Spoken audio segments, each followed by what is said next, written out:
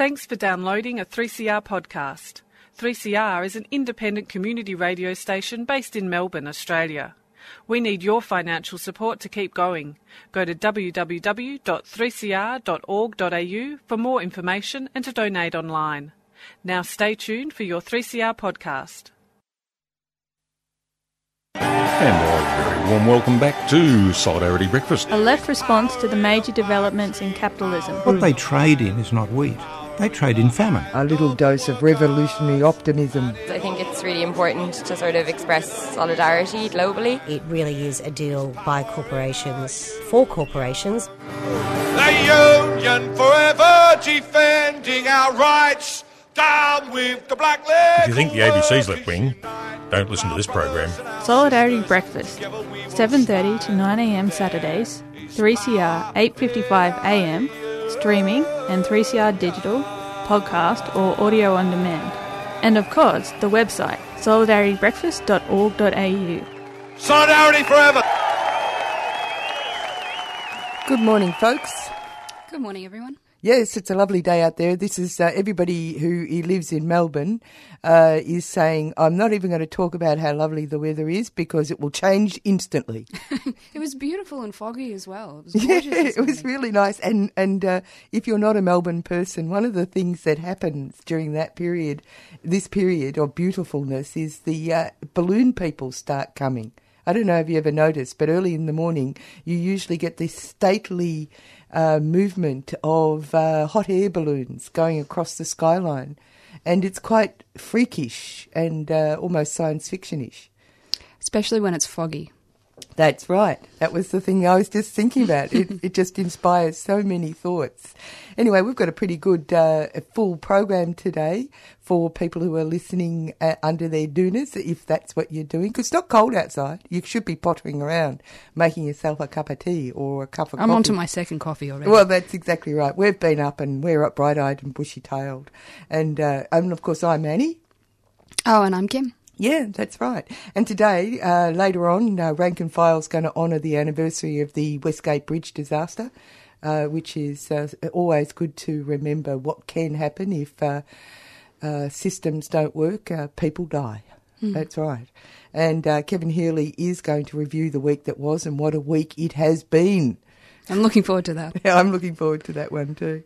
And later on, after 8:30, we're going to be talking to a representative of Bendigo Action Collective about what is going on around the building of a mosque and the development of a vortex of racism in the town. People might have heard about the racists disturbing the council meeting. They're quite emboldened in Bendigo, so find out what's going on. That's right. But before that, we're going to talk to Dr. Claire Land and her book, Decolonising Solidarity, Dilemmas and Directions for Supporters of Indigenous Struggles. You're on Solidarity Breakfast with Annie and Kim, and we'll have a bit of the wonky music.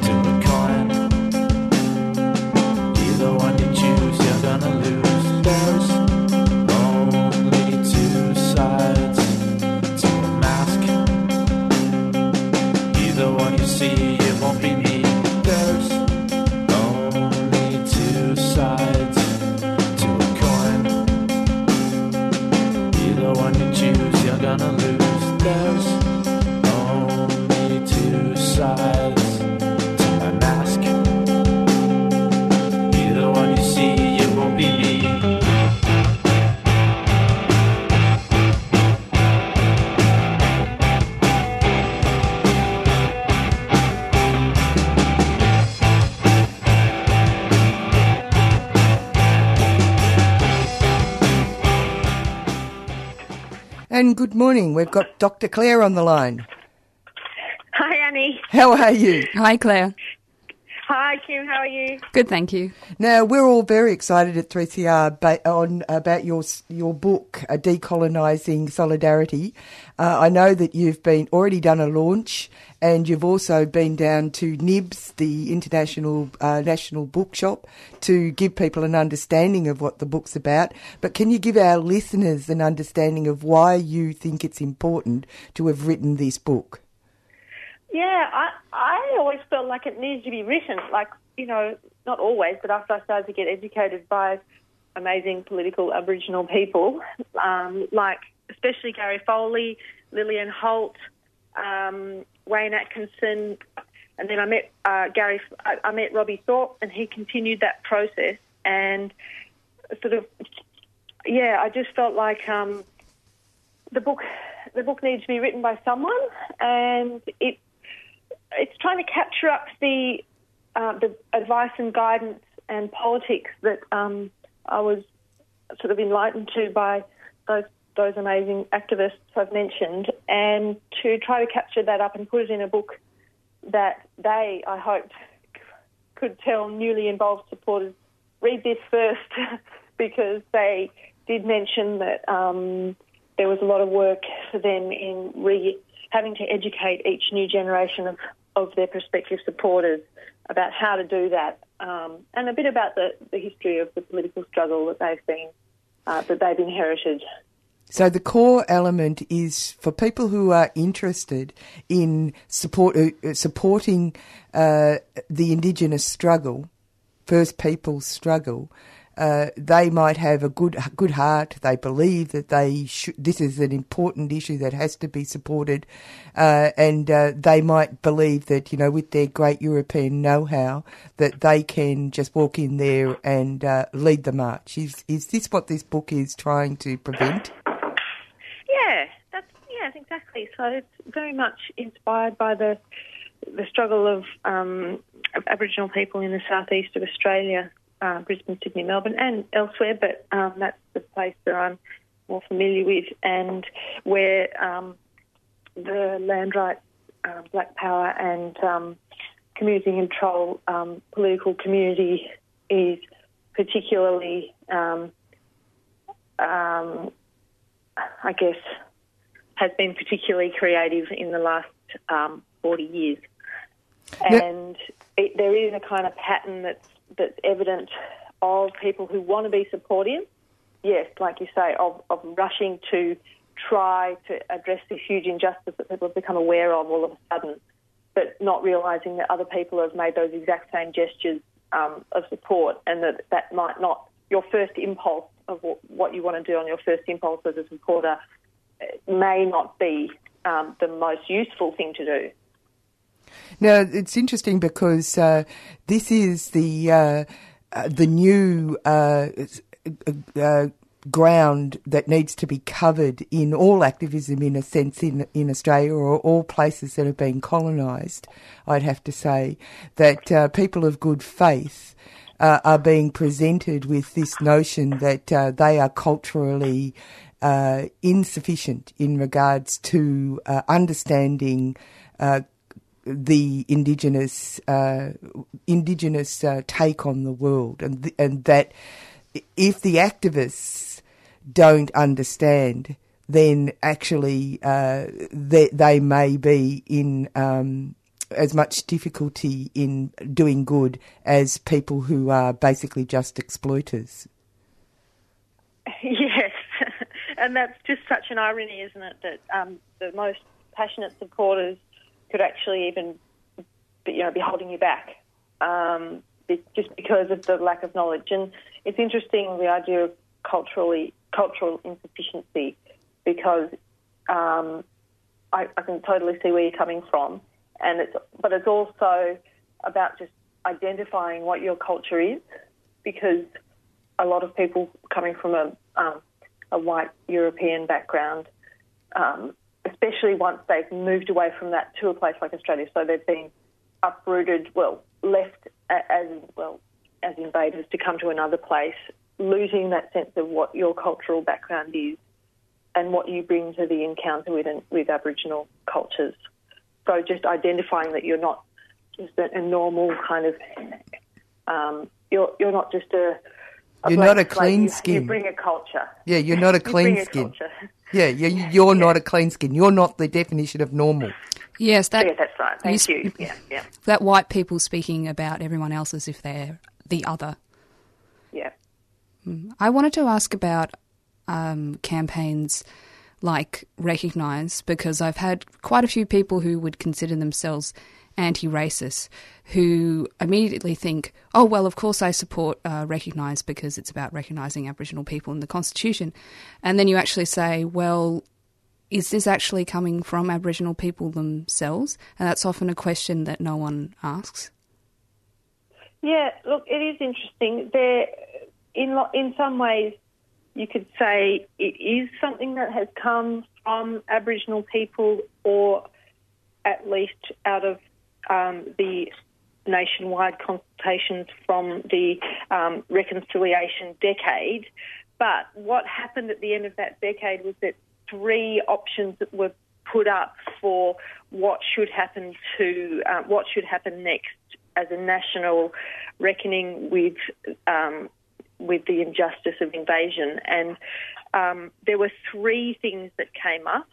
One was making a treaty, and one was recognising Aboriginal people in the Constitution and removing the race, the ability to make special laws for people of a certain race. And it's my view on this is really expressed, I guess, indirectly in one of the chapters in the book, which talks about the history of non-Aboriginal action in support of Aboriginal struggles in Australia, and the history and the politics and the outcomes of the 1967 referendum. And when you read that, you kind of start to realise that there's a huge question about political priorities. Who gets to say what is the national campaign that gets the funding and gets all the white support? How come it's not the main agenda of Aboriginal people? In 1967, that was land. I mean, it still is land. Land is a central question. Sovereignty. Yeah, sovereignty. So how come that always gets delayed because something else is easier or more achievable or more importantly, more palatable to white people? Yeah, that's fascinating. And we should get back to this particular book because the clear facts is that you haven't gone ahead with a whole opinionated piece. What you've done is based it on interviews. I mean, it seems a very Indigenous approach to me that that business of sitting and listening.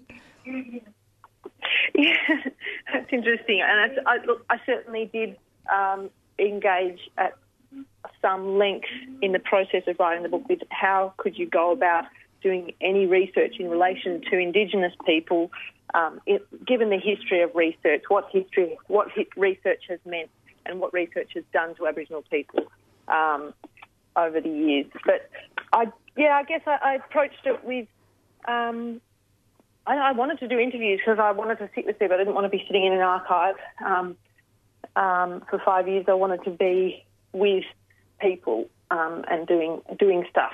And I felt that the interviews might even start to sort the conversations that needed to be had more explicitly, the reflective conversations about the politics. I also had the fantastic opportunity through the interviews to sit with amazing people who've been doing this for so many years. So I got to sit with Alma Thorpe and Bill Roberts, who worked together for 25 years at the Aboriginal Health Service. I got to sit with Chicka Dixon, but just, amazing people, Chris Twining and Lisa Thorpe.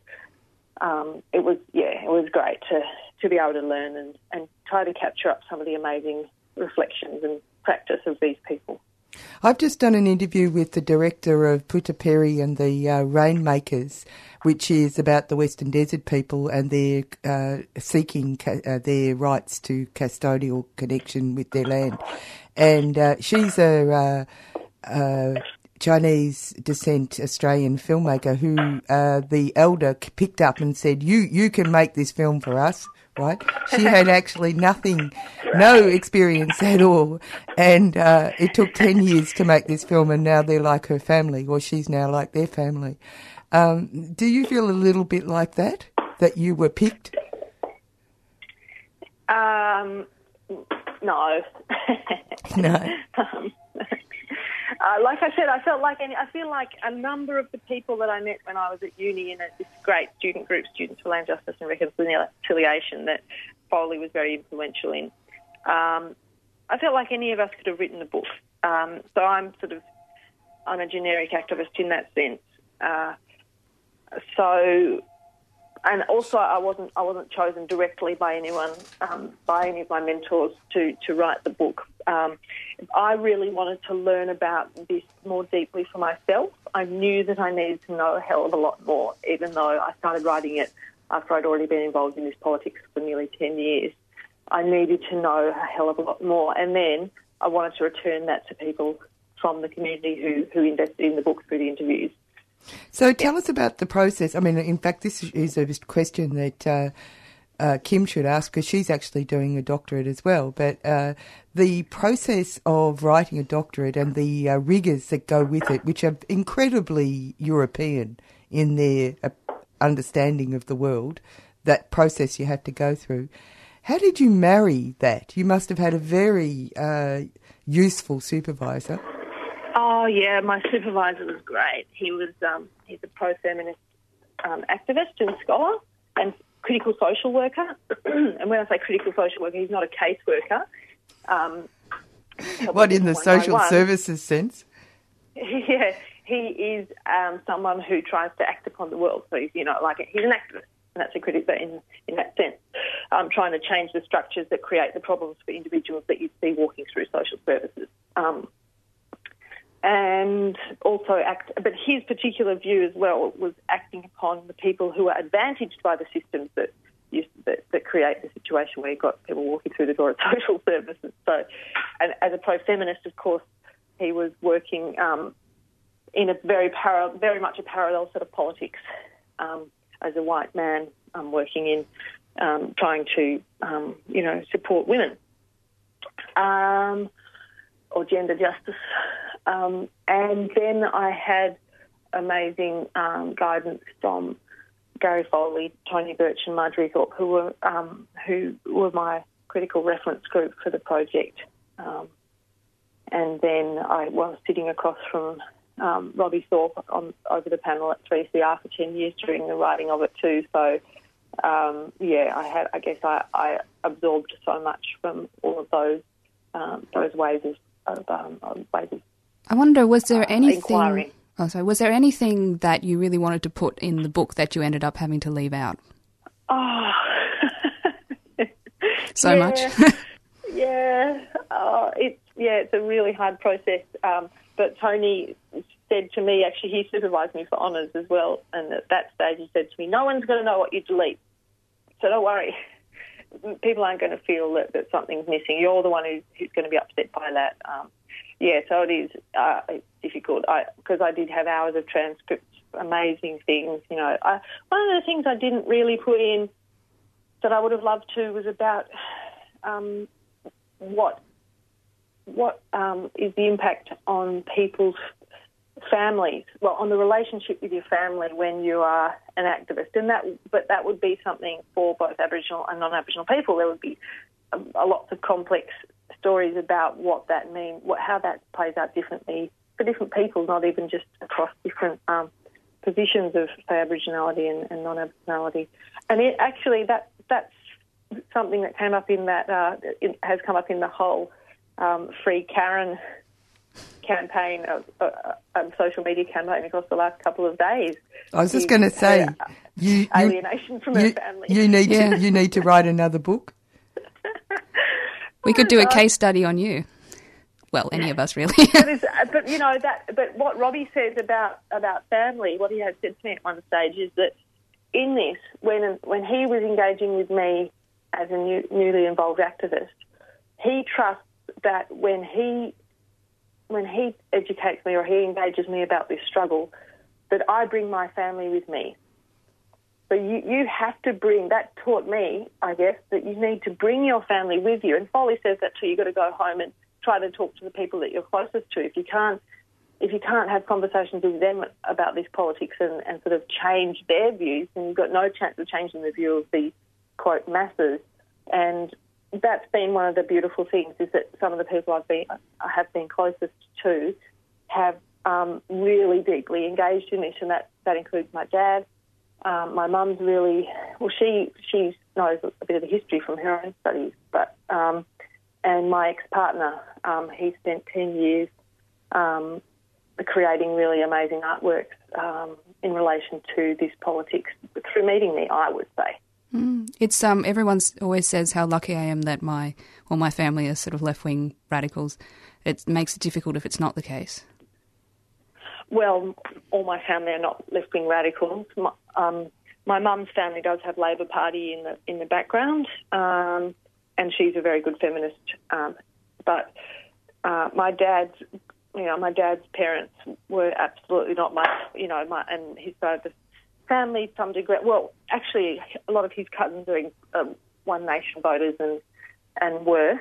But yeah, I had political conversations with my grandma. She, at one stage at a family dinner party, said something about something really, really racist about Aboriginal people and the scale of humanity. And so I had to talk to her about that. And my dad said, oh, I usually just ignore those sorts of comments. He said that at the dinner party as well. And I said, well, you can't. You've got to talk about it, here and now. And, yeah, so, look, I don't come from a revolutionary left-wing family, but I am very lucky with my mum and dad and stepmum are all very pretty good, I guess you could say, Democrats. You must have listened to alternative music. Oh, yeah. Oh, look. It's just that's where it all went wrong. That's where it all went wrong. I listen to whatever my sister...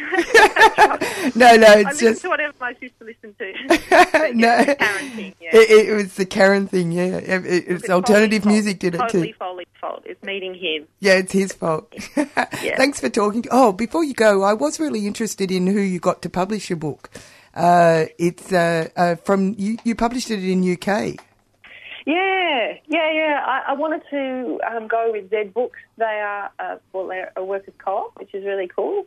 But they publish a lot of great things, and they had published 2 really, really great books. One was a very, very important book for me. That was a book about Indigenous research questions, and that's called Decolonising Methodology. So the title of my book is a homage to that amazingly influential and important book by a Maori scholar, Linda Tuhiwai-Smith. So I did really want to go with Z. And I felt like the book, since I had done a bit of research and looked at what else was out there, say from Canada and New Zealand, there isn't something like this yet. So I felt like it would find an audience overseas, and so an international publisher was good for that. That's right. But yeah, they're a great outfit. And I felt like they get it, whereas you never know. Australia is very parochial with its a very small publishing scene, and I just felt that it would be more maturely received and reviewed within an international publisher than it would be here. Because it is actually groundbreaking work. You've provided something that does not exist. That did not exist before your book appeared. So the book is Decolonising Solidarity, Dilemmas and Directions for Supporters of Indigenous Struggles. And how can they get it? You can go through readings. You can go through the New International Bookstore. And so you can go online. You can get it online, yeah. So I have a list of where you can get it. I've got a Facebook page for the book, Decolonising Solidarity, and I also have a website. So if you search for the book and my name, you'll find the page. You'll find the web page, and it has a list of links on the book page, which will help you out. Yeah, decolonisingsolidarityoneword.org. And with a Z. Yeah, with a Z, that's right. And the other thing about it is that you can also go to your library and say, you should recommend this book. That's the best way, yeah. Ask your local library, because they have got it in. It's in quite a few local government libraries already, which is really cool. So that's a great way of having that way other poor activists can read it. Yeah. Oh, and I should have said ANPAR Victoria actually has copies of the book for activists at a bit cheaper than what you can get in bookstores. And apparently 3CR. ANPAR Victoria online shop. And 3CR is getting a few too for sale. That's exactly right. We've been asked already. So there you go. Good. You're a success. Thank now you. you can go off and walk the wilds of Victoria. You've done your duty to me. You. Thank you very much, Claire. Thanks, Claire. Bye. Bye. Yeah, that's right. Wonderful piece of music. That's a new version of Black Fella, White Fella by Zucchini Clan. That's not hard to forget. No. Zucchini Clan. Zucchini is one of my favourite vegetables. But we've decided that we'll have a bit of a chat about, if it didn't reach your radar, a bit of a chat about saving Karen. Yes, or hashtag free Karen, if people are on the Twitters. Yeah, give them a lowdown. Well, the government has released an anti-radicalisation toolkit, which it seems to be pushing on schools. And there has been a bit of a reaction to one of the case studies of radicalisation, which leads to violence. Yes. Violence. This case study is Karen, and she grew up in a loving family who never participated in activism of any sort. And when she moved out of her home to attend university, Karen became involved in the alternative music scene, which was obviously her downfall, student politics and left-wing activism. So that's just the start of this case study, basically, on someone who ends up being an environmental activist, shame. And this is meant to be one of the government's examples of radicalisation that we should all be alarmed about and report. Well, it's been put together by one of the special ministers in the present government. We've got all these special ministers, just like we've got special police forces that are being created. And this is Michael Keenan. He has apparently taken a report that was put together by some academics 2 years ago, and this is an interesting point about how policy and propaganda meld together for the purposes of a particular ideology. This was an academic report done based on about 36 interviews with people who have become associated with radical politics, expressions of politics. Radical meaning bad, one assumes, but not necessarily in the report, I don't believe. Just not mainstream. Not mainstream. And they did this about 2 years ago. It was just a fairly insignificant piece. And this government's used it to create this piece of propaganda. The academics have said that it was never intended for, well, their work, as far as they were concerned, was never intended to go into schools.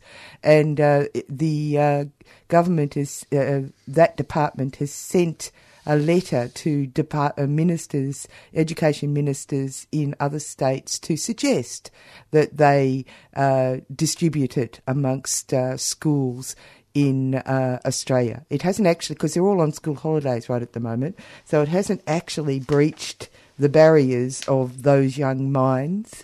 This has just been, it's gone viral now. There's, it's really concerning, like the brochure classes behaviour as notable, concerning or needing attention. And when an individual begins to identify with an ideology, that's different from the mainstream. Apparently that's notable behaviour. And when they become hostile towards people they see as an enemy, including law enforcement and the government, that is seen as needing attention. And it really has gone viral. There's been some quite funny Really tweets. funny. Yeah. Really, really funny. Well, they have pictures of people digging in the ground saying this is a class 1 action, a piece of radical behaviour, that sort of thing. Oh, yes, there was one that, I think my mum is trying to radicalise me. She showed me how to recycle. What should I do? Right. Exactly. And it leads to other things. And there's other ones where people have said that, similar to the gun lobby in the US, demanding psychiatric screening in schools for young people who might end up committing a mass shooting. Anyone who understands Bayesian statistics can explain why this is dumb. The risk factors associated with these behaviours are extremely common, while the behaviour we're trying to prevent is incredibly rare. This means any tool designed to detect the risk factors will identify many hundreds of thousands, even millions of false positives. And another thing that's come up is this very interesting thing that's happening in England, where because of the Islamic threat, and remembering that this particular thing that's been proposed for Australian schools, de-radicalisation, was apparently to reduce the concept of people going off and joining ISIS. Mm-hmm. And suddenly it's now becoming people fighting for the environment. Yes, but not people going to fight for Israel. Or for Christian fundamentalists who came from a nice, loving, white, working-class family who then wanted to work forever for making more money at the expense of everybody else. Well, that's a religion, isn't it? Oh, that's a religion. But anyway, the thing that's going on in England is that the school said it was, they took a 14-year-old who had been talking about eco-terrorism as a word in a French discussion, who happened to be a 14-year-old in a French class, and it was just a new word that he'd discovered, and he thought he was being very clever at talking about something that he'd learnt in debating society and practising his French. He was a 14-year-old Muslim student. He was taken out to an inclusion centre, which is very Orwellian. For re-education? Yeah. And he was confronted by two department people, one behind and one forward, in front of him, which is sort of a real police tactic. The child was extremely distressed, and the parents are taking the school to court for a racist action. But the school said it was protecting the welfare of the child in line with statutory and non-statutory guidance, including the prevent duty, in inverted commas, the government initiative that aims to stop people turning to extremism and terrorist violence, according to the legal documents, which is similar, one assumes, to the compulsion that a school has to report physical abuse to children. I feel like you wonder what the aim of this must be, to intimidate and terrify people to create that atmosphere. That's exactly what it's for. Enter the new Australian version of new police forces, PSOs, waste of money. This is public money that's being used to do this. Yeah, what John Oliver called the Aussie Stasi. Yeah, I was going to use the Nazi word, but I just contained myself. I can't. Rank and file.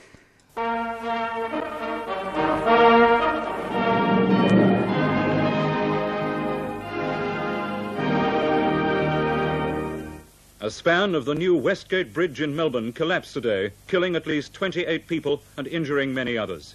Rescue crews are digging under piles of twisted metal and wood to try and locate 21 men. On this week's edition of Rank and File Radio on Community Radio 3CR, we'll be looking at the 45th anniversary of the Westgate Bridge collapse and the upcoming memorial service. I'm the presenter of the program, Marcus Harrington. Thursday, October 15, 2015, marks 45 years since the worst industrial accident to take place in Australia. On October 15, 1970, at 11:50am, a span of the Westgate Bridge, under construction at the time, collapsed, killing 35 workers. That disaster and commemoration is a powerful reminder in itself of the importance of workplace safety. Young men arrived for work, yet never arrived home that night. Workers on the ill-fated project, Tommy Watson and Pat Preston, described the months leading up to the collapse. Months before the actual bridge collapsed, there was a bridge in Wales, Milford Haven, collapsed and killed 4 people. And we were very concerned about it because we thought it was the same sort of bridge, was our bridge safe? So after a couple of weeks we called the unions down and we refused to go to work one day. 500 or 600 people just sat in the sheds. And we were addressed by a person called Jack Hineshaw. He was the chief engineer working for Freeman and Fox, and said to us that he was the best bridge builder in the whole world. As far as he was concerned, it was safe, and if it wasn't safe, he wouldn't be up there. The guys went back to work believing what the engineers had actually said. I mean, from that day onwards, I've never ever believed what an engineer says on a construction site. I always like to get another opinion, but at that time, there was a lot of faith placed in those engineers. The span which collapsed between piers 10 and 11 consisted of 2 steel sections. When the 2,000-tonne sections were jacked into place, they did not align correctly. In an attempt to remove a bulge in the steel, many 20-tonne blocks of steel were placed on the span. Rigger on the job, Pat Hannafy, explains the day. Eddie Holson. So we stopped to talk to Ian Miller. Ian Miller was an engineer. He knew everybody. He knew everyone by their name and their nickname. The lift door was closed and Tony Dominovich seen me through the wires and he opened the door. And Ian Miller said to me, Paddy, you and Eddie, you can go down before us. So we went down the lift, and as we come out of the lift, we could hear this awful squeaky noise. It held there for a few seconds, and then all of a sudden, down. Failing to remedy the situation, the chief engineer on the project, Jack Hineshaw, ordered boilermaker Barney Butters and his trades assistant, Deds Gibson, to remove bolts in order to eliminate the problem. Hineshaw, who introduced himself to the construction workers as an engineer who had built bridges all over the world and was a recognised expert. Hineshaw instructed Butters and Gibson to tighten the bolts until they snapped as a means of removing them. Metal Workers Union organiser on the job, Jimmy O'Neill, reflected years later. He said, "This action was without any consultation with the unions, the safety committee or the workforce. If we had known, we would never have agreed to this procedure." O'Neill recalled, the steel was turning blue, the rust was spitting off, and there was a groaning noise. Then came the disaster, and the tragedy that followed. O'Neill recalled, with a loud bang, the span broke and came down. The disaster happened. 35 of our workmates, including the crew removing the bolts, were killed in a tangled mess of steel. At 11:50 a.m, October 15th, 1970. Watson and Preston described the collapse. I've never been in a war zone, but it was the closest thing you'd see to a war zone. There was live people, there was dead people. I was in the crew carrying people out of the sheds on the which came down in the structure. For a while we was actually carrying people out on stretchers and they were just covered in mud. And one of the guys, I'll never forget it, he was actually alive, he was moving, but his head was partly severed. It was a big cut. Total frenzy and activity by the various workers. This was just beyond everything that I'd ever in any way experienced. What happened was they didn't use cranes to erect it. They jacked it up with hydraulics and they did it from pier to pier. And when they jacked it up, it had a buckle in it, on one side of it. So when they jacked the second side up, they put RSJs in so it wouldn't buckle. When they tried to bolt it together on top of the bridge, one side was buckled, one wasn't.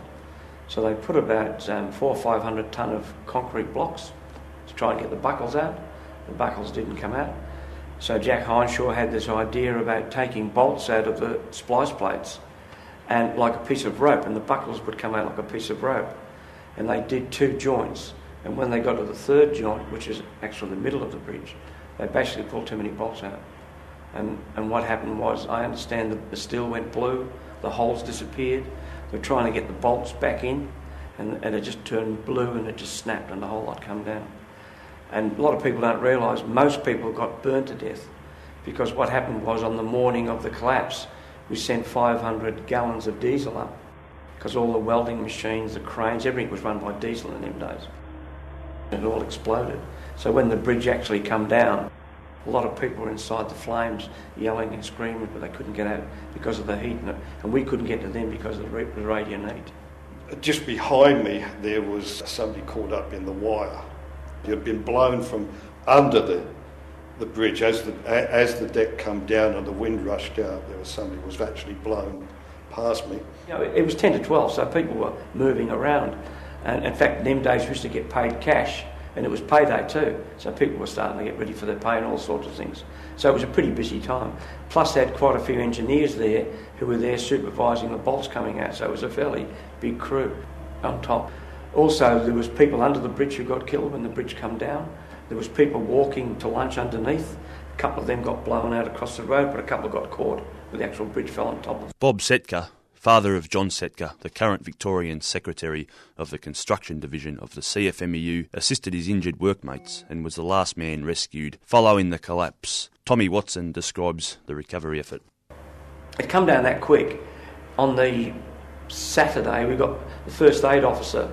The first aid shed was downstairs, and the normal sheds were upstairs. I mean, that wouldn't happen today.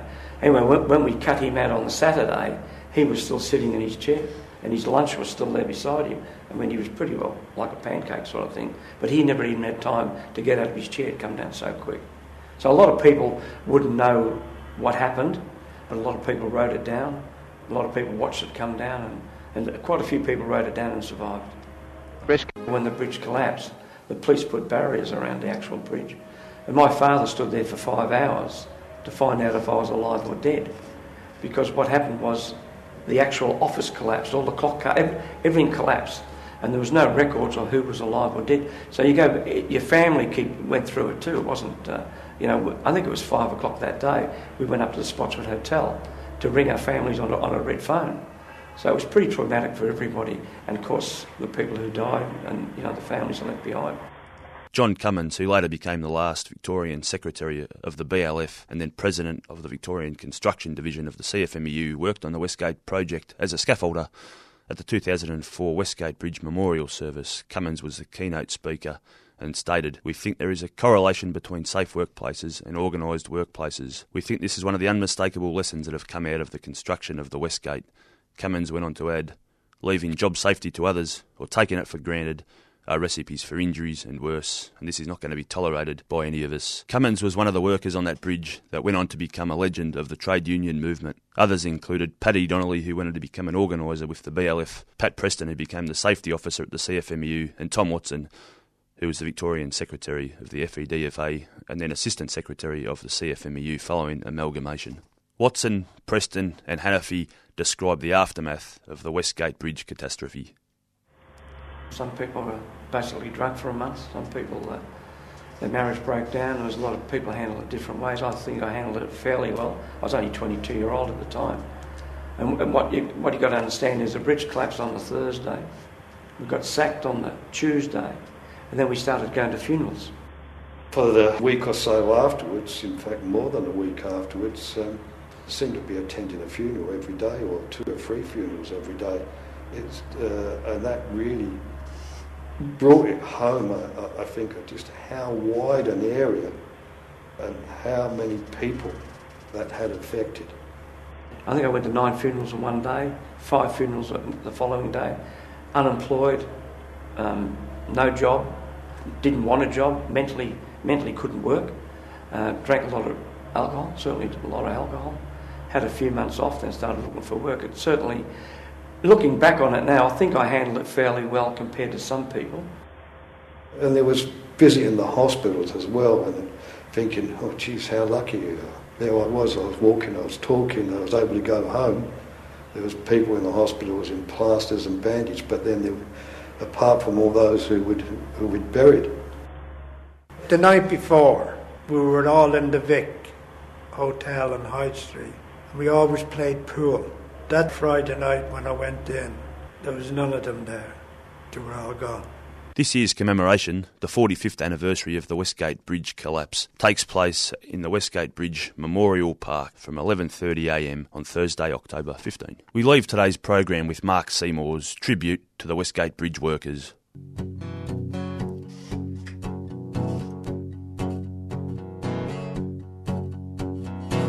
My name is Eddie, I'm a worn man now, but I know where I was that day.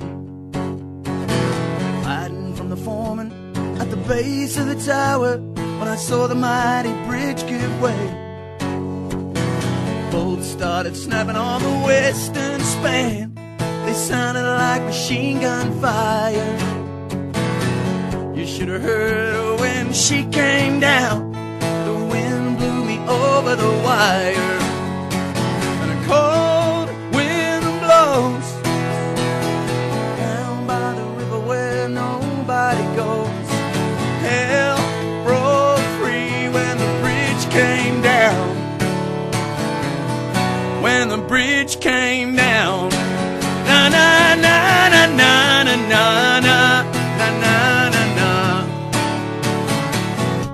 We took it to the engineers and made them look up from their plans.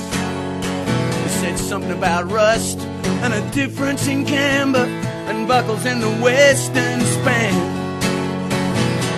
We went back on the job that day, but they swore Blue Murder she would never come down. I got away with 6 broken ribs. I'm the luckiest man around. And a cold wind blows down by the river where nobody goes. Hell broke free when the bridge came down. When the bridge came down. La la la la na na na na na na na na. Na na na na na na na na na na. Sometimes I lie awake at night and I think about the ones who died. The riggers and the chippies and the boiler makers, the boys who had nowhere to hide.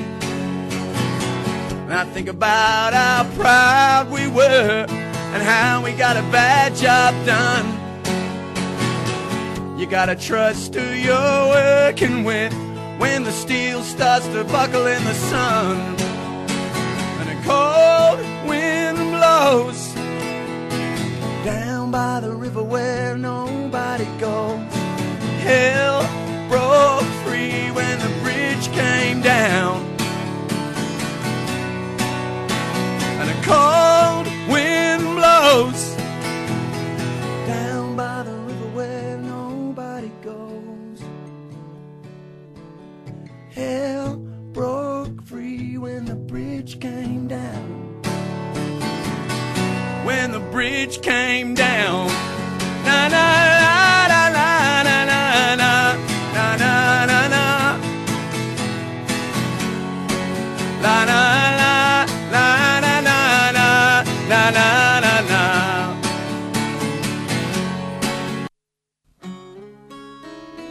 I am not in love, but I'm open to persuasion, east or west. When you think of community, think of 3CR. When you think of radio, think of 3CR. This is Joan Armour Trading asking you to support your community radio station, 3CR, the only alternative. But with a lover I could hold my head back and really laugh. And you're back in the studio with Annie and Kim on Solidarity Breakfast. And what do we want to talk about? The Greek elections, a little bit. It's all a little bit depressing. Yeah, it is, isn't it? I was actually quite interested to find out what your opinion is. Now, for people who don't know, but I'm probably teaching my grandmother to suck eggs, as they like to say, or they used to like to say. It was democracy in action, of course, but during the anti-austerity campaigns leading up to Syriza getting in. He gets in, they go off to the EU and the Troika, which is the European Commission, International Monetary Fund and European Central Bank. And he comes back and he says to the Greeks, well, we just have to suck it up. We need to have austerity. Everyone went wild in the streets. He then said that we're going to have a referendum. That's it. You got it. And historic, 61% vote no. No. And then he says we're going to have a general election. and he squeaked in. Well, after they'd already voted for austerity, then he has a quick dash for election. And who's he? Tsipras. Yes, Alexis Tsipras. But it's quite a cynical manoeuvre, really, because there was no discussion, well, barely any discussion of the memorandum during the election campaign. It was just Tsipras talking about how he would be better than New Democracy, and consequently... Which is a right-wing... Yes, who previously implemented austerity, so they're a right-wing neoliberal party. And so they could hardly be in opposition to Syriza, you would think. But it was very demoralising, I believe, for the Greek people because only 55% turned out to vote. Yeah, well, this is an example of people feeling like they can't cause change. Very interesting. Yeah. And EU sources apparently said it was better the leftist was in government applying policies than potentially rousing on the streets. Well, exactly. And suddenly the European press, who were calling Tsipras the devil and Lenin and all kinds of things, they love him. He doesn't eat babies anymore. No, he's too busy in Parliament. But it was really incredible. Basically, the vote seemed to go to abstentionism. There were 773,000 less votes than in the January election. So it seems that it's unfortunate that those votes didn't go to Popular Unity, which was the left-wing split from Syriza. They just stopped.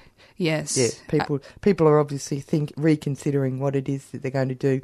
Tsipras won 145 seats in the 300-seat parliament, just 4 fewer than when Tsipras first stormed to power early this year, and not quite enough. So they have to make an alliance with the independents, which they did last time as well. Yeah, a right-wing anti-austerity group. Sort of nationalist sort of.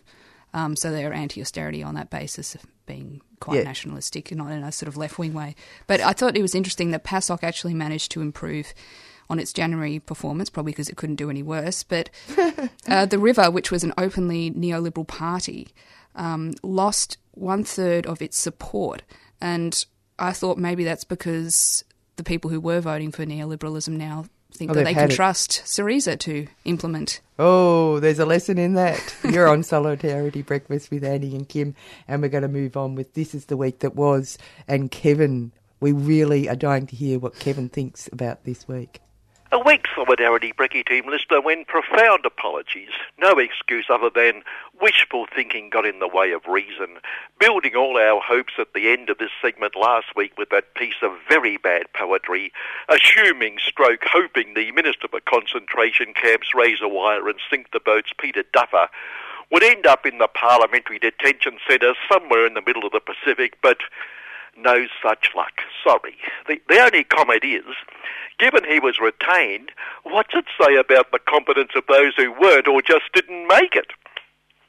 I'm not making it that footnote in history tiny a bit more for the bosses was abiding by his I will not undermine pledge. Scuttle them, scuttled me. And they all scuttled the poor old red-faced foul-faced True Blue Aussie Capitalist Review. Oh, for the power of prescience, its annual power edition of its monthly glossy magazine. These things prepared well in advance. Yesterday, blush, Number 1, Tiny the footnote.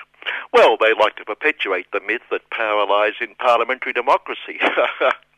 Number 1, Tiny, the footnote. Number 3, Peter, ex-chief of staff, who now says others should promote more women. Perhaps Tiny just didn't listen to her on that one. Anyway, it's a wonder the Capitalist Review didn't just shred them all. Oh no, sorry, only evil unions do that. New Big Supremo Malcolm Turnbull corrected what many True Blue Aussies thought was a miscalculation in that footnote's time, that but 5% of True Blue Aussies were women. No, I've shown my great support for women by acknowledging that 20% of True Blue Aussies are women. And we're all celebrating a proud first, the first non-male Minister for Offensive Trained Killing, Marisa Painful Death, who will bring a woman's touch to killing. But I take issue with that painful death bit Marisa chastised us. It is not painful, it is a cause for celebration, for national pride and praising our brave young men and women in uniform, cream of true blue Aussie youth, trained killers, when we kill the evil people we invade under our orders from the great commander in Washington. But it is painful, a national tragedy, if they kill one of our brave, loves his family and dear little children, life of the party, great sense of humour, fun to be with trained killers. We all feel the pain, showing just how evil these people we invade are. But Marisa, we go there to kill them, wedding parties and all that. Certainly, but that doesn't give them the right to kill us. Down at the sundry trades halls around the country, they were throwing parties, laying out the party pies and barbecued snags over the demise of the Minister for Caring Business Class Relations, Erica Betts, on the bosses. Good riddance to bad, they raised their glasses. By the way, who's the new minister? Her name's Makilla Kosh the Workers, the caring employers informed them, looking very smug, very pleased with themselves. Does she know anything about the workplace? She's an expert. She was a senior partner with Free Kills the Workers, our very own, very favourite Bash the Workers, balanced, flexible, caring business class relations, big end of town law firm. Yes, a former senior partner at Free Kills the Workers is now Minister for Killing the Workers. But in fairness, she'll be neutral. See, if a socialist government appointed an ex-evil union boss as Minister for Caring Business Class Relations, we'd never hear the end of it. The caring employers and their caring employer media lot screeching bias and impartiality, but their lot are so sophisticated and fair that Makilla will now look at both sides of the equation. Well, she doesn't need to, because there's no such thing as class struggle anyway. Both sides, which are the one side, before coming down on the one side. In its usual even-handed approach to evil unions and lazy avaricious workers, the Capitalist Review told us she is expected to take a tough line against unions. Free Kills the Workers' partner. Gee, who'd have thought? It's like industrial relations tribunals. Caring employer appointments are just so fair, so dispassionate, they only rule 100% for the caring employers after proper consideration. Whereas biased, loaded, evil union appointments give improper, uncultured, uneducated consideration before fining for the caring employers, just to prove they're not biased. Which doesn't prove it, because the caring employers know they are and aren't fooled just because they win every case. Which brings us back to the discarded Erica Betts on the Boss's final gift to True Blue Aussie workers, to that flexibility so necessary in workplaces. New appointments in his dying days to the Fair Work True Blue Aussie No Longer Work Choices Just Looks Like It bench, including Christopher Platt, a BHP for bloody huge profits employee non-relations manager, who addressed that coven of caring business class balance, the H.R. Nichols Society, on the eve of the 2007 election. It is regrettable that the election of a socialist government will be accompanied by the backswing of the industrial relations pendulum instead of building on the successes of the legislative reform. Having made the hard decisions to reform industrial relations, True Blue Aussie is now reaping the benefits.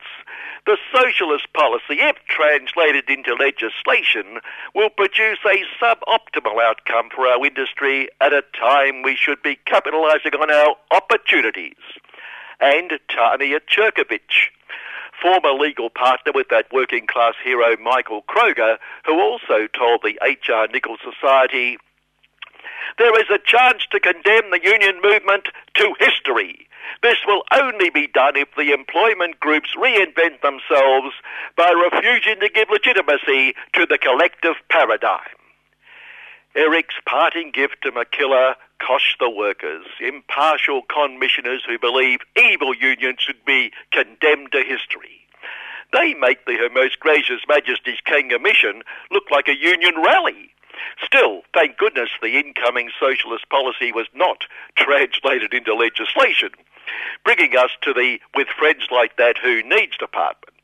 Thank goodness workers have that lion of the labour movement, as Malcolm and McKillar's lot call him, our old mate Martin Cliche, who backed the workers to the hilt yet again. At the end of the day, when the sun sets, etc., he said evil unions were holding resource projects to ransom, threatening legal industrial action to push demands. Good God, demands! Marty called for changes to the law so evil unions are excluded from the law. We must change the law to protect the world's great resource giants from evil unions and evil environmentalists and local communities who abuse the law by, how dare they, using it. Worse, very occasionally winning. At the end of the day, we must also look at these irresponsible appointments to the bloody bench.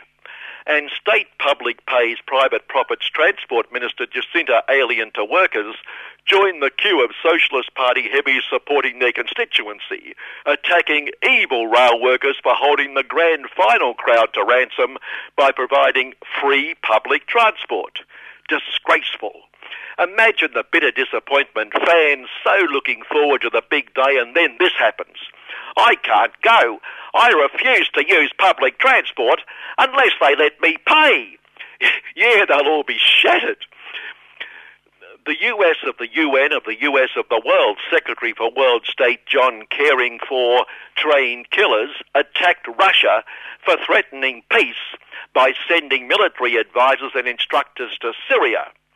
We know these evil warmongers are there, he raged righteously, because our great peace-loving US of trained killer advisors and instructors helping bring peace to Syria discovered them. On the US of seems another tragic loss. Joe Hackey, the workers, will be heading there. Thank goodness we've retained some essential elements of the age of entitlement. He packed his bags. Don't want to make light of the situation, but in Germany, a 91-year-old woman who worked as a telegraph operator at Auschwitz has been charged with complicity in murders. And the bit that got me was, because she was under 21 at the time, she'll be tried in a children's court. She's 91. Reform school should sort her out. And as the UN of the US of the UN of the world puts a review into human rights under the auspices of that epitome of human rights, Saudi Arabia, true, Saudi Arabia is going to lead a UN of review into human rights. Well, all the Saudis involved in the US of version of 9/11 meant George W. Bush, the workers, and Tony Blair and the little bald-headed bloke here had to lead the coalition of the killing into slaughtering and destroying Iraq and Afghanistan. Anyway, as we assume every year, all these pilgrims pray they'll be safe this year, God willing, and then when hundreds, maybe thousands, are killed or injured almost every year, they assume God was not willing. Nothing to do with the way the liberty, freedom and democracy-loving Saudi royal lot are prepared to make it safe. Either way, God wins. Like that mob in Britain when a fly somehow stuffed up a bloke's new state-of-the-art telly. The insurance company declared the fly an act of God. Well, they know God made all the little creatures and forgot to tell Noah to pop down and buy a fly swat. Finally, with all this shuffling of the deck chairs, parliamentary democracy, well, plutocracy, was summed up succinctly by this Greek interviewed at the polls last weekend. We should vote for the least useless so he does less damage. No matter who is elected, it is others who rule. Wisdom on democracy from the cradle of Good Morning. Dum da da da da da dum da da da da da boom boom boom boom boom boom boom boom. Hi, I'm Rod Quantock, and you're listening to Fill in the Dots. You know who you're listening to. Why do I have to tell you who you're listening to? You know who you're listening to. You're listening to, yes, fill in the 3CR Community Radio. You got it right. You've won a giraffe. We're at 8:55 a.m. We're on digital radio and streaming at 3cr.org.au. 3CR has been making trouble since 1976, and occasionally I've been part of the trouble that's been made. It's a vital part of our media landscape, and I'd encourage you to get a hacksaw, an oxyacetylene torch, and go up to the Dandenongs and bring down all those broadcast towers that aren't 3CR's towers, and let's make 3CR the only source of information to an information-starved, dumbed-down Australian community. Written, authorised and spoken by Neil Mitchell. You're here with Kim and Annie on Solidarity Breakfast on 3CR, and we're about to talk to Lyndon Morley of the Bendigo Action Coalition about what's been going on with the campaign there against racism. Hi, Lyndon. Good morning. It's lovely to speak to you. I wanted to ask you first, what prompted the formation of the Bendigo Action Coalition, if you could give our listeners a bit of a rundown of what's been happening? Okay, well, in Bendigo, there's recently, over the last couple of years, been a planning issue involving the creation of a mosque in our town. We've got a few churches. It's probably difficult to count how many we've got. We've got a Joss house, a Buddhist temple, and it's quite a diverse community, really. So we've got a lot of really religious buildings and stuff like that. But there's been quite a bit of opposition to the building of a mosque here. And basically, it felt like there's a small contingent of very vocal Islamophobes who are sort of protesting the creation of a mosque, and we've formed as a response to that and as a response to the sort of national attention that's garnered and the involvement of external, really extreme racist groups. Like the United Patriots Front, who we've had the pleasure of meeting in Melbourne on a few occasions.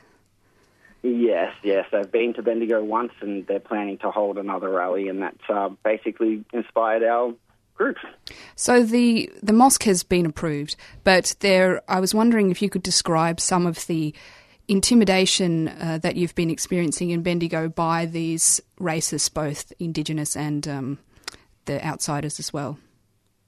Yeah, well, on a personal level, I've received a couple of really hateful Facebook messages from people who have seen photos of me from the last protest. I've been called things like rat, disgusting and disgraceful, but I sort of consider that mild compared to some of the things I've seen online and some of the threats that people have received for just participating in these rallies. And on a more local level, we've had the local councillors here have received black balloons tied around their mailboxes and around their doorknobs as sort of ominous threats that they shouldn't be supporting the mosque. Is this unusual for the people in Bendigo? How do they feel? What's the general tenor of the, say, the local newspapers' response to this kind of behaviour against their councillors?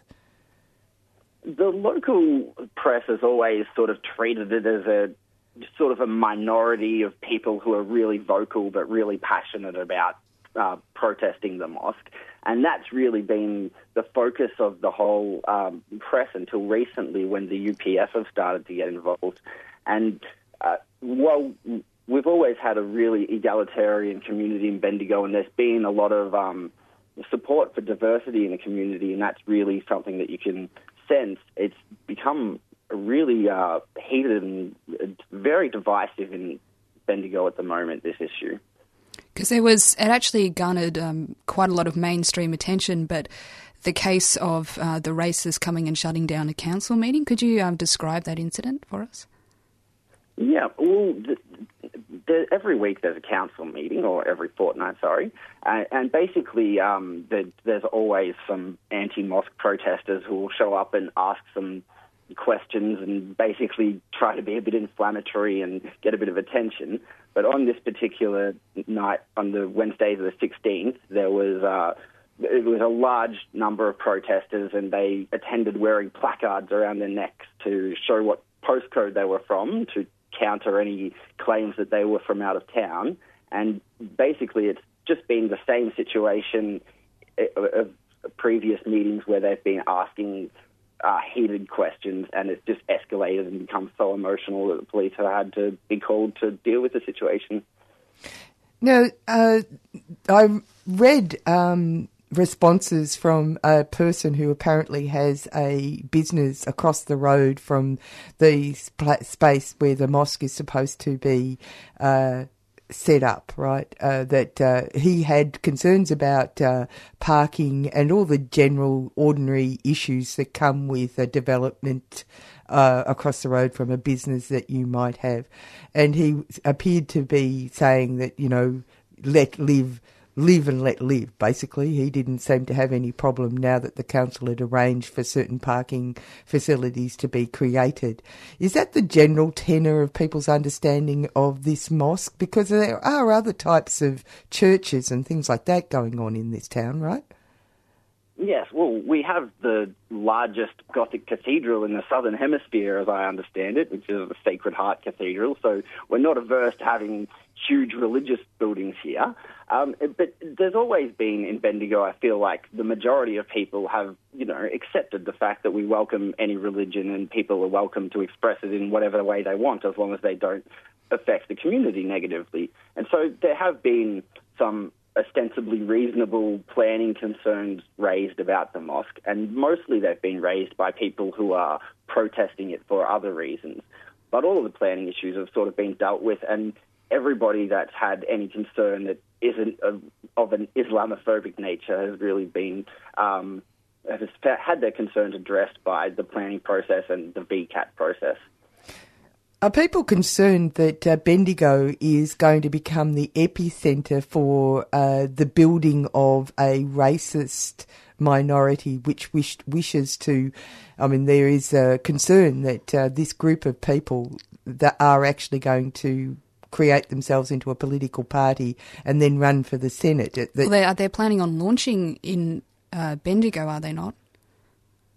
Well, this is the real concern that we have. On the 10th of October, when they return for their rally, that's a part of their larger international day of solidarity with people who have this sort of extreme racist ideology. And because they are launching a political party, we're really concerned that they're using Bendigo as a platform and intending to set up a permanent little base of operations here in the centre of Victoria.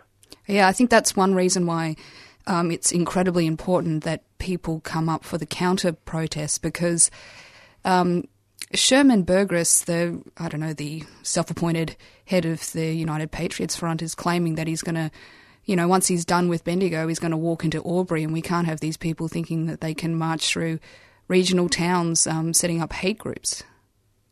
Yeah, that's why we feel it's really important to make sure that they don't feel like they can just do this uncontested. We need to all get out there and show that it's not welcome here. Now, it's interesting because when they did their rallies in Melbourne, they were trounced. But going to a regional centre means that it's harder for people who come from activist backgrounds from a city to make their way to a place like that. So that's obviously the belief that they can create a divide working on the principles of the divide that already exists between the interests of the country, rural Australia, and urban city Australia. But see, Bendigo is actually a very big city.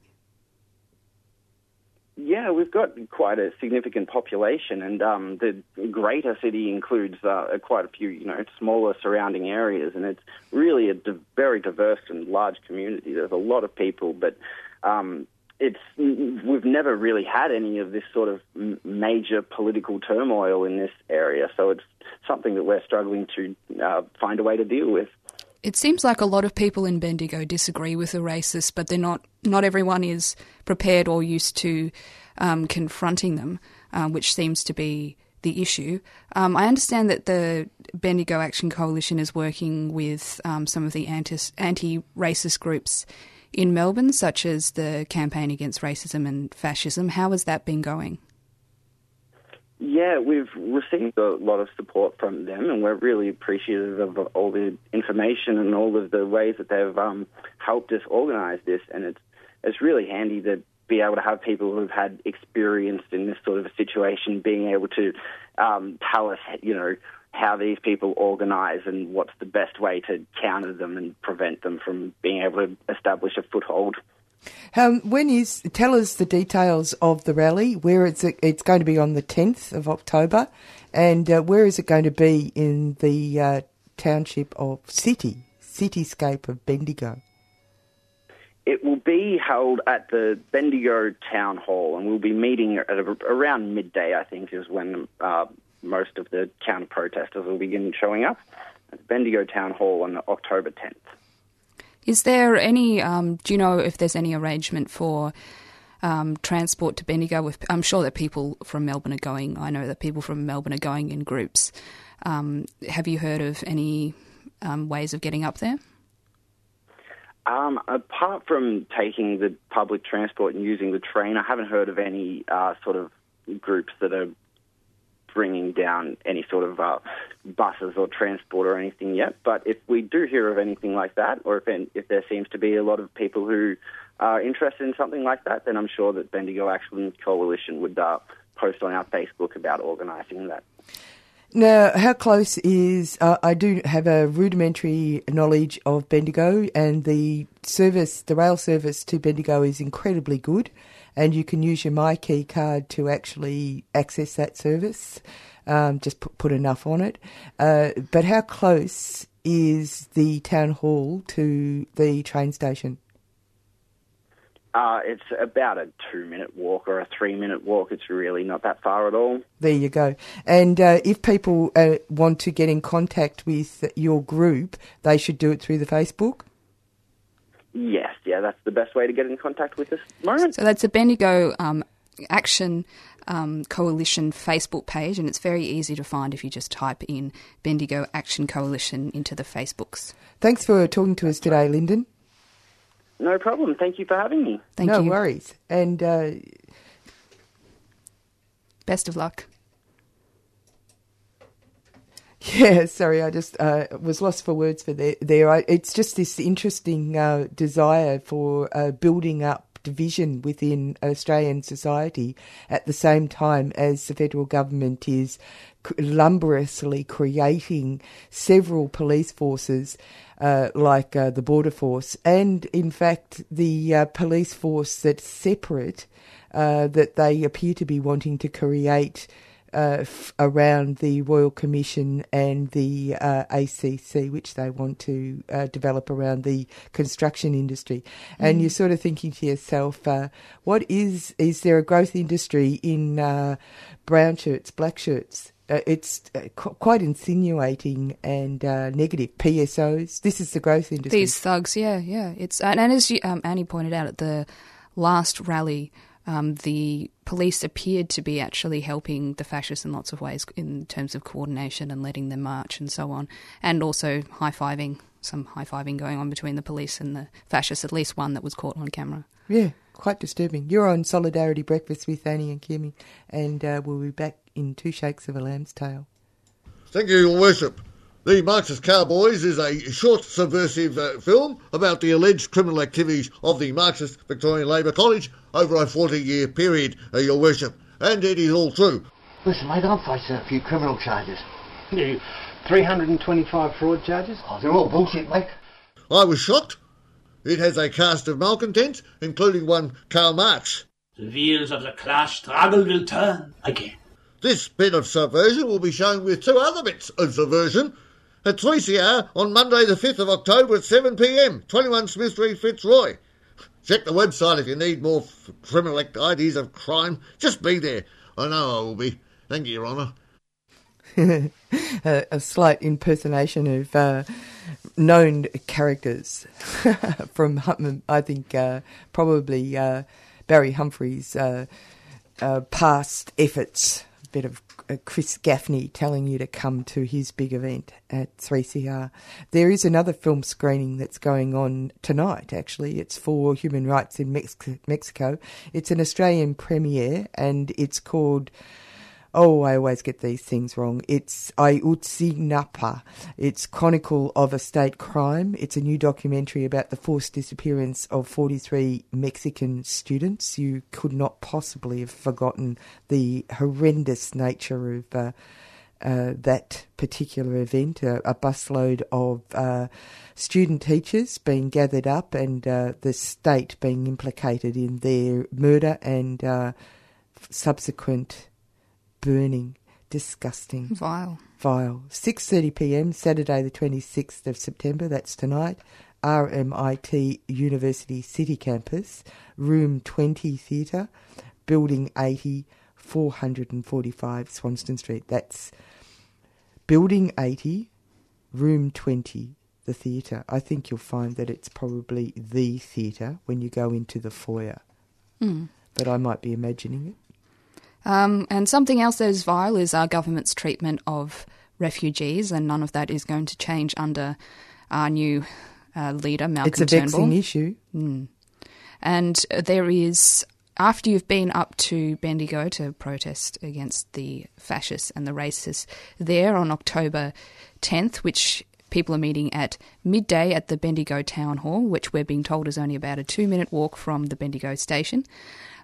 So the next day... And it isn't really the wilds. Bendigo is a very sophisticated, upwardly socially mobile city. So it's quite where there will be a mosque built. Yes. And interesting about this mosque, there are about 300 practising Muslims in Bendigo. This is why they need a mosque. They need somewhere to pray. And there is it seems to be the city of churches, the largest Gothic church in the Southern Hemisphere. Lyndon, one of our interviewees today, just told us, as well as a Buddhist temple and many, many other churches.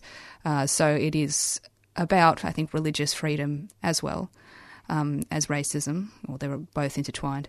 But as well, the next day there is a rally back in Melbourne for refugee rights, and it starts at 2 p.m. at the State Library, and it is calling for no turnbacks, to close Manus and Nauru, so no more concentration camps, and no Border Force Act, and an end to mandatory detention. There's been things happening in Papua New Guinea around Manus Island and the death of Raza Bahati. The trial of 2 local men is happening at the moment regarding that particular event, murder, that's being heard. But at the same time, the information about Wilson contractors, security contractors who were involved in other crimes, rape, as we were allegedly involved in rape, these people being spirited away before they could be facing charges in the local constituencies, which has angered the PMG government considerably. And O'Neill, the Prime Minister, was talked to camera for the ABC saying that how would you like it if we extradite people who are charged with crimes, and you're treating us like the colonial leavings of the Australian imagination. Well, I think it's what one of our interviewees from Another Week, Victoria Martin, who's been a refugee activist in Perth, was describing that Australia has created these black sites like Guantanamo Bay, where basically the legal actions of Australia have no consequence. That's it's really exactly terrifying. Right. Now, it's interesting too that in Turnbull's government, Peter Dutton hasn't been turfed, and the gossip, unverified, was that it was supposed to go to hockey, but hockey prefers to go and live the high life in the US. That must be the dustbin place where they send their diplomats. What is it? He's going off to be our representative in the United States. I thought Kim Beazley had that job, didn't he? Yeah. Well, now he's coming to the end. So anybody who is hard to place, but of significant importance in a publicity sense are sent over to represent us in the US. And so we don't hear about them anymore. Yeah. I started to imagine, what does a person like him do? What sort of events would he be taken to that you couldn't... I mean, because it's got to a stage where you can't take him anywhere without him opening his big fat mouth. Well, maybe he can just advise the US on how you get things done in Australia. I don't know, that would be useful information. Maybe he's a data conduit. They put him in a room and link him up and he go, and then they pass on the messages through his corporal presence. Just a medium, really. If they stopped him from talking, that would... It's not the media, it's a medium. And the Pope has been around doing his stuff. He arrived in a cheap car to the White House. I don't know what kind of car it was, but it was little. It wasn't a limousine. And so a Pope-mobile? No, it was just little. It was a little black thing that he had to clamber out of, like an ordinary family car. It was really cute. But I did resist listening to anything he says because I might go blind. No, it was because he took so long to say it. I just got too tired. It's interesting because he does say like anti-capitalist things, not that it particularly means anything. He's being the representative of Jesus Christ. Oh my God, they should put him into a mental home. Well, I think they've just worked out that the only places where Catholicism is growing is Latin America and places where people are very poor and actually quite left-wing. So, and it's the opium of the people. But I am quite interested in a little message going back to the Greek thing, where apparently Tsipras has said that he's going to fight corruption. Have you noticed that there is a whole range of uprisings going on around the world that are based around the message of corruption? So there's a force afoot, and El Salvador is one of them. There's a variety of other ones as well. So something is happening out there in the world, and we'll find out about it. Yeah, I think too, Tsipras has an interest in fighting corruption because actually he doesn't control a lot of it's a problem that he doesn't control a lot of the Greek bureaucracy for his government. So that's a watching brief, the whole corruption thing, because of course nobody likes corruption. Well, yes.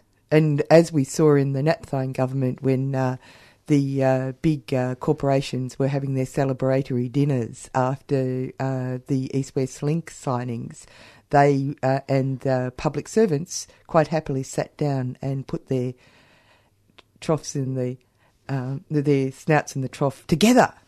There you go. Anyway, we've got to leave you. Love you and leave you. Asia Pacific Currents is coming up next, and I thought I'd play a bit of this uplifting stuff. One day, when the glory comes, it will be ours, it will be ours. Oh, one day, when the war is won, we will be sure, we will be sure. Oh, glory, glory, glory, oh, glory. You've been listening to a 3CR podcast produced in the studios of independent community radio station 3CR in Melbourne, Australia. For more information, go to allthews.3cr.org.au.